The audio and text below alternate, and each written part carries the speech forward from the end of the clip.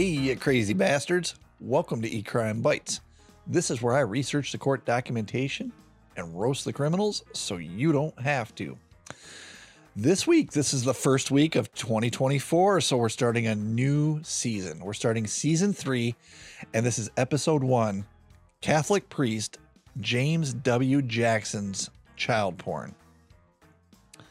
Now, I know, last season I said I don't like to bring child porn episodes because it's very hard to research, it's very hard to talk about, but ends up being some of the more popular episodes that I've brought to you. It's the most views and the listens that I will have will be on this subject area.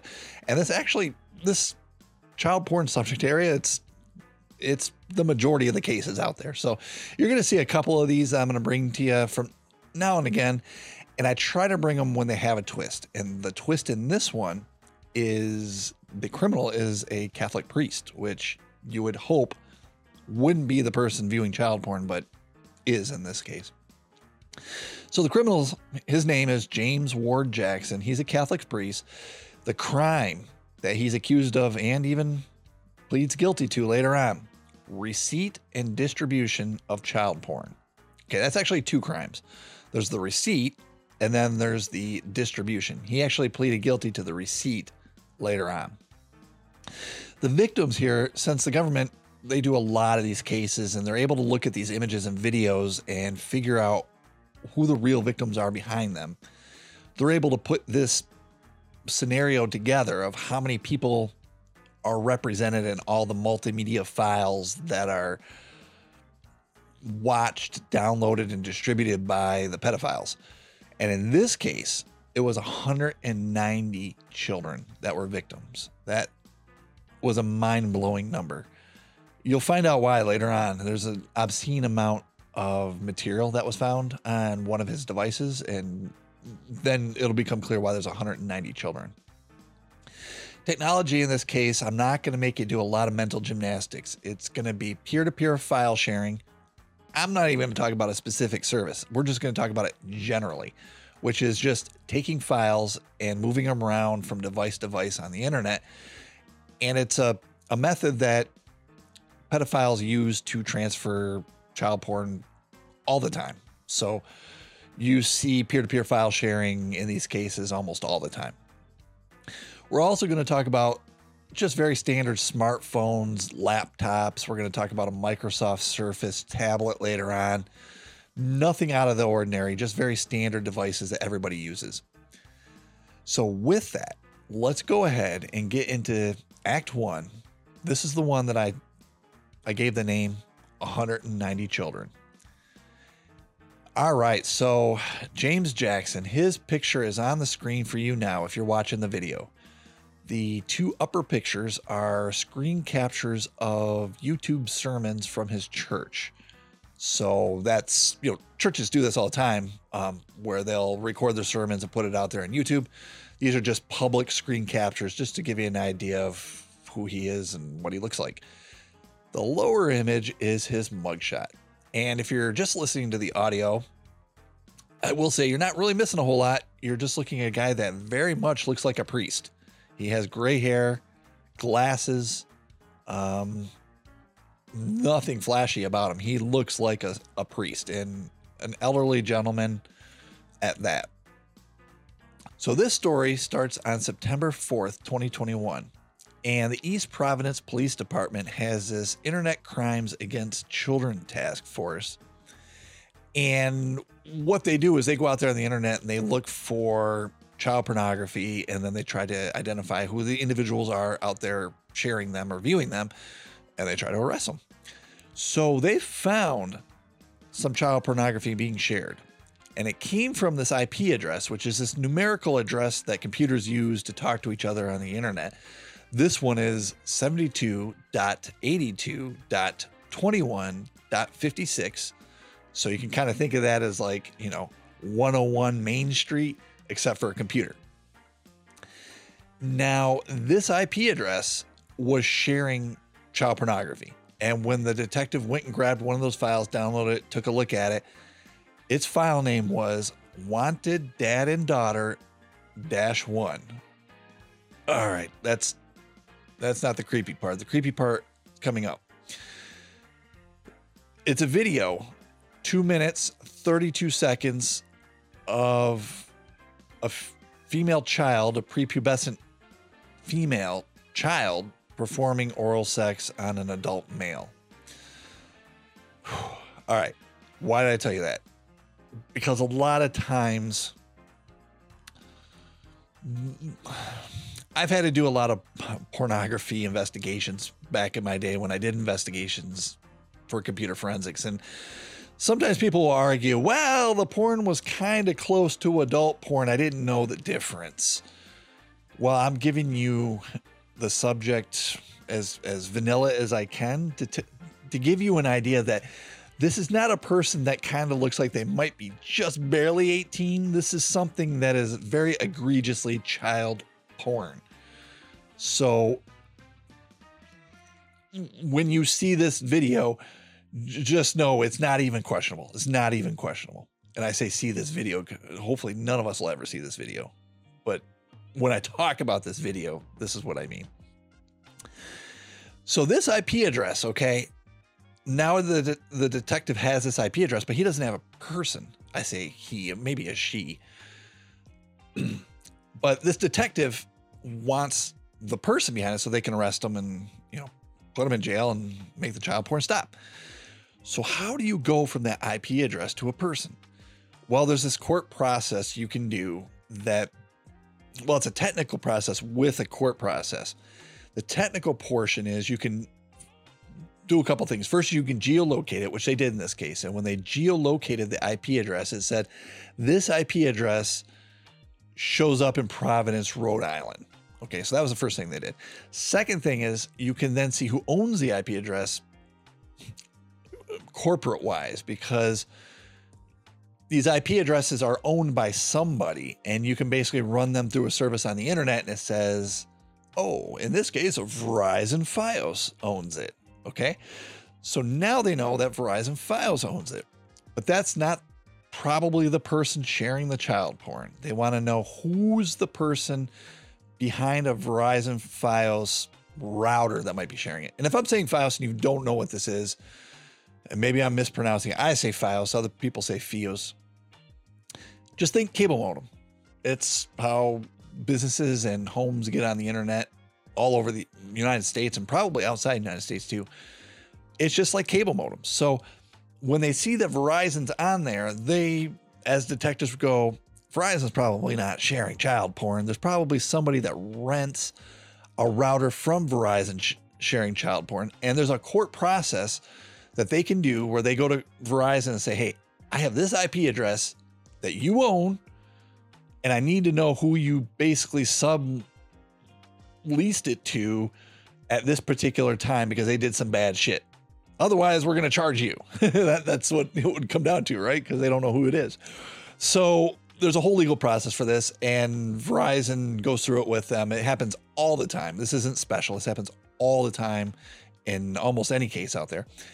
And Verizon comes back and says that IP address, it's rented from us, and it belongs to St. Mary's Church of Providence, Rhode Island on 538 Broadway, floor 1, Providence, Rhode Island, 02909.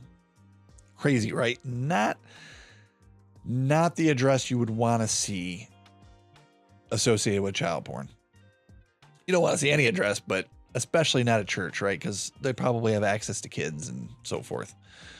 So there's not just this activity on this day. There's more activity on other days with this IP address. There's 2 Sundays involved, one in September and one in October.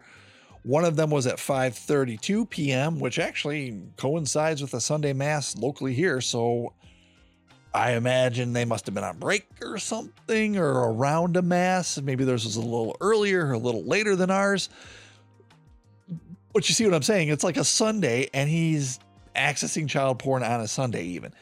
And then there was a Friday in there that they also saw in October around 3 o'clock-ish. So they, on these days, they went and looked at more. I say they, as in the detectives went and pulled down more of the child porn to verify that it indeed was child porn. There was this one file called the number 7 and then .mp4, like the video. Okay, I'm going to water this down as much as possible. It's a 33-minute video. So no, this is not a short video. It's not an accidental video. It's a 33-minute video of a nude prepubescent female performing with toys. And I'm going to leave it at that. So again, not accidental. It's not a person that looks like maybe a 19-year-old and you're like, maybe they're 17. No, we're talking prepubescent. This is definitely stuff that should not be out there on the internet, and it's coming from a church IP address at this point. So the detectives have had enough. They go through their court process to get an authorized search warrant where they can go to the church and, by force, if needed, search the church and figure out where this child porn is coming from, because they don't know. It could be somebody maybe, surfing off of their Wi-Fi. Who knows where it's coming from? Well, spoiler alert, it's going to get bad. It's going to get real bad. So they do the search at St. Mary's Church in Rhode Island on October 30th of 2021. James Jackson was there at church at the time, and like they probably do in any search, they went in, they gave him his Miranda rights, where they say, hey, you have the right to remain silent, you get to speak to a lawyer, and all that kind of stuff that everybody knows when they watch and listen to these true crime podcasts and shows. Upon being told his rights, he said, I would like to speak with an attorney, because he found out he was in the middle of a child pornography investigation. Okay, so at the search, right, they're starting to find things, and they find this 2 terabyte Western Digital external hard drive. And it sounds like it wasn't just sitting in the middle of church up on the, the pew up there or anything. It was in an area that was specific to James Jackson. It was his office area of the rectory, and it adjoined his bedroom. Okay. So agents have software and tools in order to do, a real quick search on things to see if they need to address anything right away. Maybe there's kid pictures that were there as altar boys or something. They need to figure that out, right? So they do a real quick search on there with their tools, and they said, oh my God, there's a lot of child porn on here. And it's not just child porn. It's child porn with bondage and bestiality and just a whole bunch of really sick shit.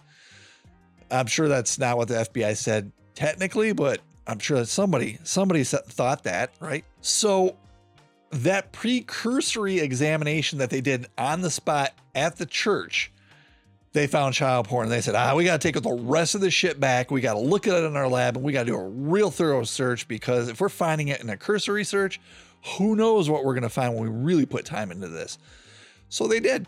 They put time into this. And later on, the results showed 12,000 images on the devices. And I say devices in plural, like, hard drives and computers, all that stuff under that umbrella. 12,000 images, 1,300 videos.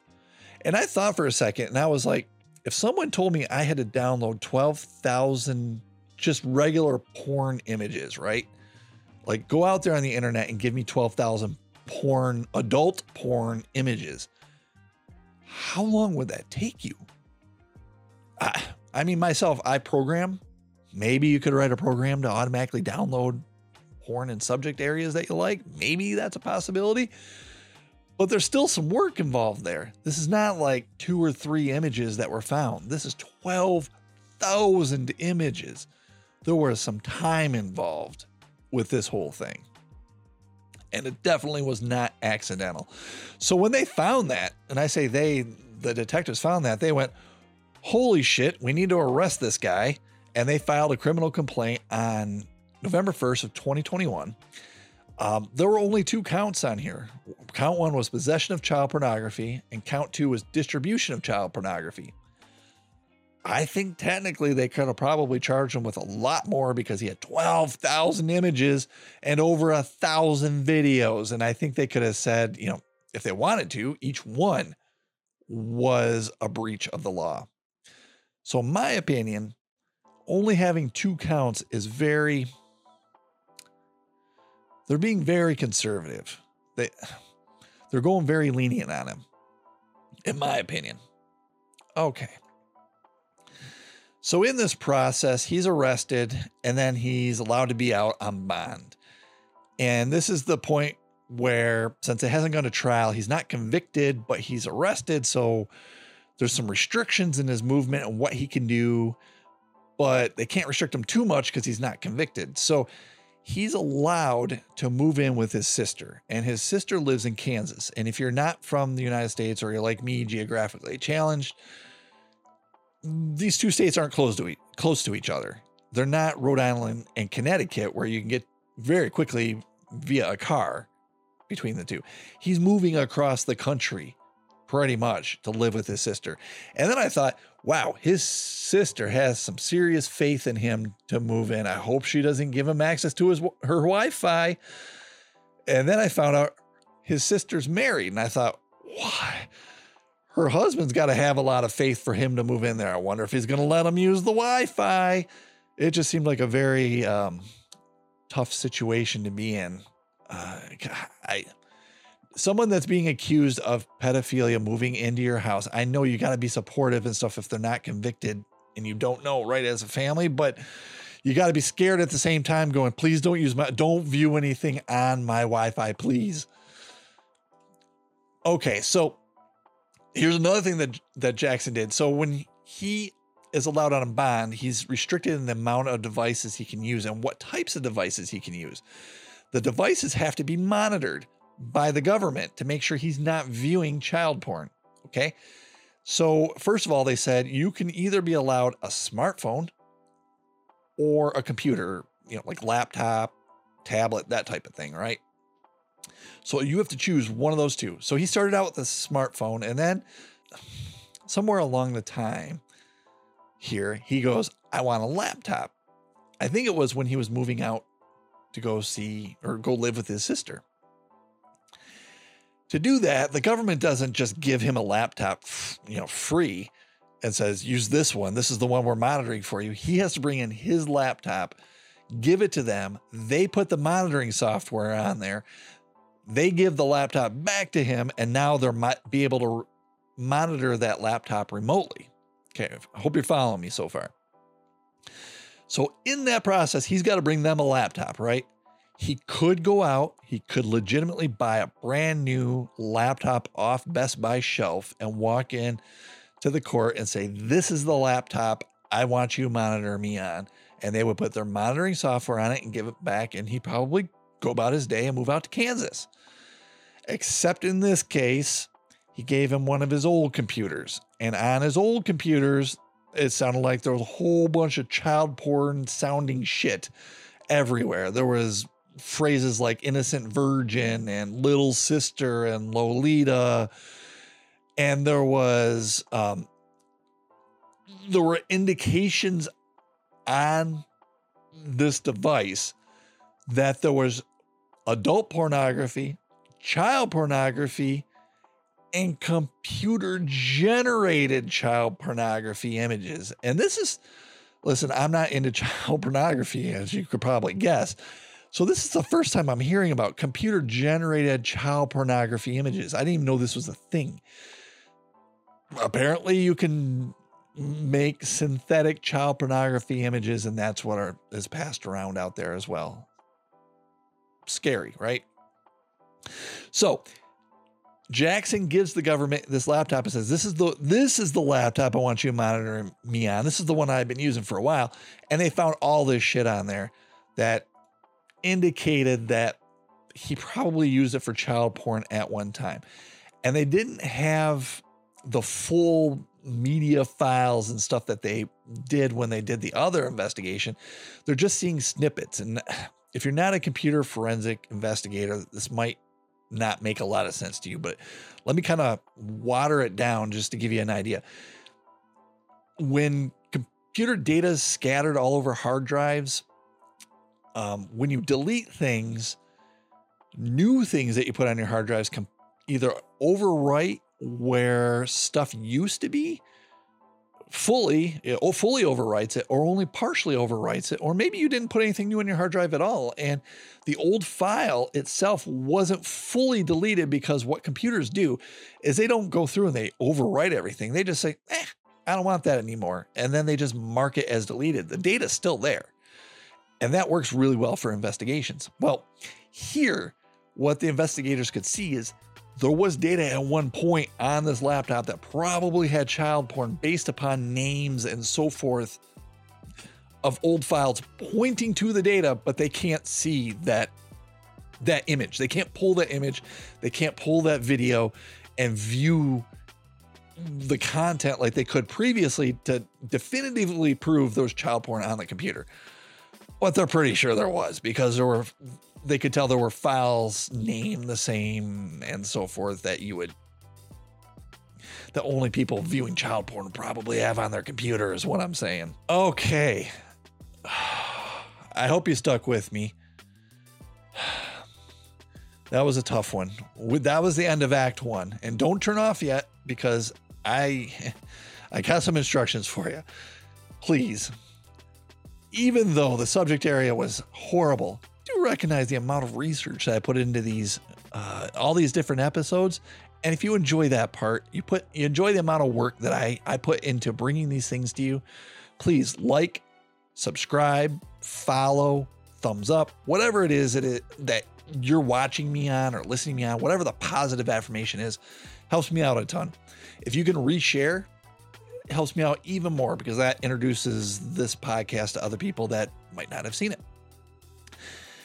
And with that, I put a pause here, because as you go, holy crap, this guy got busted for child porn, and then he turned in a computer that looked like it probably had child porn on it. How could he be so dense as to do that? Well, guess what? In Act 2, which I titled Busted Again, he does even more stuff, even more, like, worse investigatively. Like, he gets himself into more trouble, is what I'm trying to say. Got to choose my words carefully, because he just looked at a lot of child porn, right? And hopefully I don't have to talk to you a whole bunch more about the child porn subjects, but we do hear we hear victim impact statements. So to me, that was one of the more powerful things of the case, and I think you should stick around. That comes at the very end of Act 2, and you'll want to hear it right before Mr. Jackson is sentenced in this case. So hope you come back tomorrow and join me on Act 2, which is called Busted Again. Thanks. Bye.